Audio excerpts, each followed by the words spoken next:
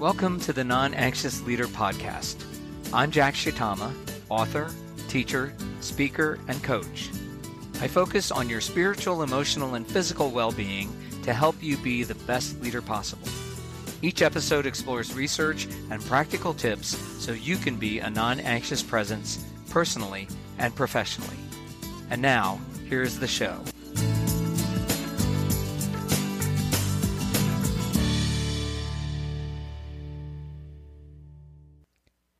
Welcome to episode 255 of the Non-Anxious Leader Podcast. I'm Jack Shitama. I am finishing up my Thanksgiving week with extended family in the Outer Banks of North Carolina, so a rebroadcast again today. But before we get into that, I want to remind you that if you are not on my 2 for Tuesday email list, you can sign up at thenonanxiousleader.com. Every Tuesday, I send an email with 2 recommendations that can help you as a non-anxious leader. Also, if you are not a part of the Non-Anxious Leader Network, you can email me at jack@christian-leaders.com, and I will get you in. It's free to join, free to participate, and it's a place that can help you grow as a non-anxious leader. Finally, if you have an idea for a future episode or a question that I might answer, you can email me again at jack@christian-leaders.com. I would love to hear from you. Now, without further ado, here is Episode 255. It is a rebroadcast of the long-term cost of surrounding togetherness pressure and what you can do about it. The idea for this episode actually came to me when I was listening to a podcast on bucket lists. It referenced research by Cornell professors Thomas Gilovich and Victoria Medvec that found that 76% of people regretted living life according to other people and their expectations. This is surrounding togetherness pressure at work, and it clearly has long-term costs because most of these people were surveyed when they were at the end of their lives. If you want a deeper dive into all of this, go back and listen to episode 24 where I cover Bronnie Ware's book, The Top 5 Regrets of the Dying. I also go deeper into Gilovich's and Medvec's research in that episode. For a quick summary, the top 5 regrets of the dying in order are: number 1, I wish I had the courage to live a life true to myself, not the life others expected of me.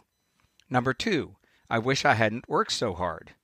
Number 3, I wish I'd had the courage to express my feelings. Number 4, I wish I had stayed in touch with my friends. And number 5, I wish I had let myself be happier. In general, I think you would agree that that is a life that is self-differentiated, being able to be true to yourself, being able to express your feelings, being able to stay connected to others. But today I want to focus on the aspect of having the courage to live a life true to yourself instead of living a life that others expect of you. If this is not surrounding togetherness pressure, I don't know what is. The question is, why aren't we able to self-differentiate? Why are we adaptive or reactive in the midst of surrounding togetherness pressure? According to the research, there are 2 kinds of fear that keep us stuck. The first is the fear of failure, and at the heart of this is the fear of change. In family systems theory, the concept of homeostasis reminds us that we are more comfortable with the way things are, even when they are not ideal. There's a reason we get stuck, and that's because we're afraid that if we try to change, we will fail. The second kind of fear behind the regret of a life that is not well lived is the fear of the perception of others. This is surrounding togetherness pressure. Whether it is real or perceived, it keeps us stuck. It's related to the fear of failure because we can be afraid of looking foolish because we tried something and didn't succeed. And remember, this is about process, not content. Self-differentiation is being able to claim your own goals and values in the midst of surrounding togetherness pressure. The goals and values vary from person to person. Being able to reflect on what you really believe and where you feel God is leading you in life is important work. If you don't do this, you'll end up going along with what others want because you haven't figured that out for yourself.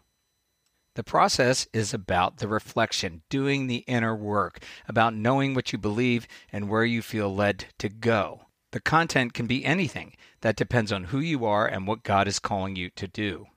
But even if you do figure it out, the second part is acting on it, even when you feel pressure from others not to do what you believe, or more simply, to act on it when you are afraid.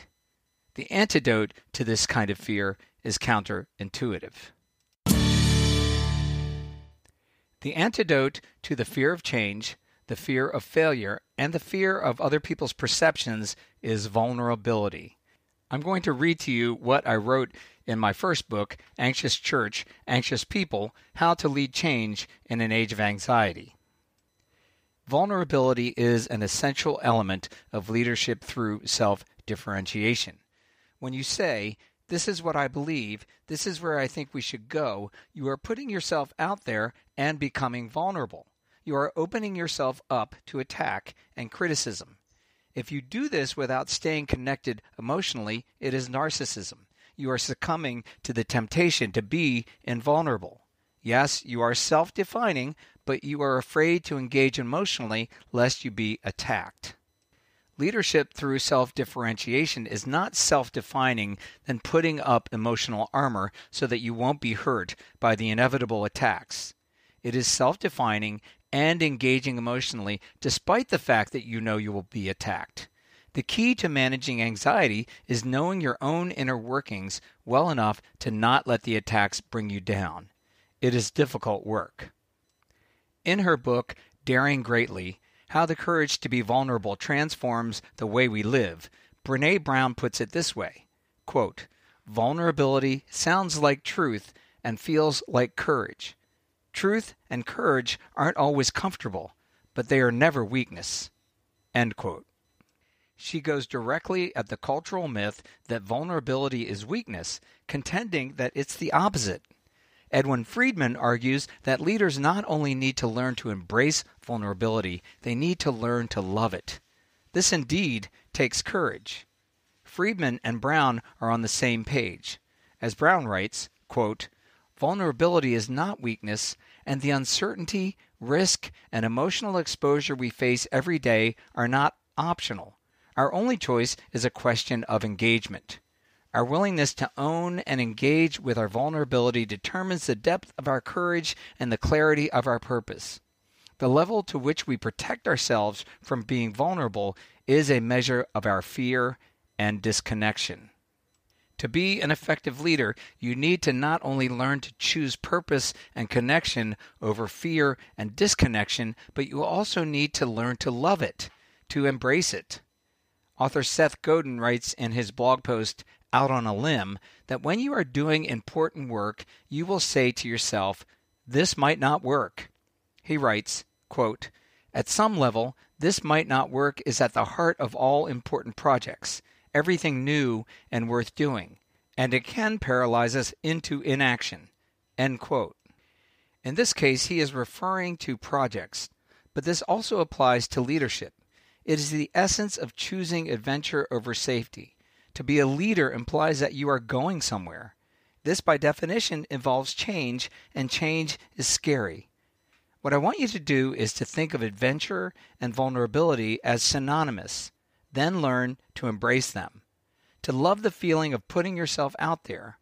Why? Because it's the only way to lead positive change. Further, if you can withstand the inevitable sabotage, people will find this kind of vulnerability attractive. That excerpt from my book focuses on leadership through self-differentiation, but self-differentiation itself is no different. If you are trying to improve who you are in your family of origin or in your work system, there will be change and there will be pushback. You will feel that surrounding togetherness pressure. And the question is, will you able to manage the balance between self-definition and emotional connection? Will you be able to stay true to your values while engaging with others without engaging in a conflict of wills, respecting that they are uncomfortable with what you are trying to do, but also remaining connected to them because you care about them and you know that interdependence requires it? Back in 2015, I read the book The One Thing, The Surprisingly Simple Truth Behind Extraordinary Results by Gary Keller and Jay Papasan, and it changed how I thought about achieving significant results. I started to realize that it was more about the effort and doing one thing at a time, one little thing at a time to move things forward.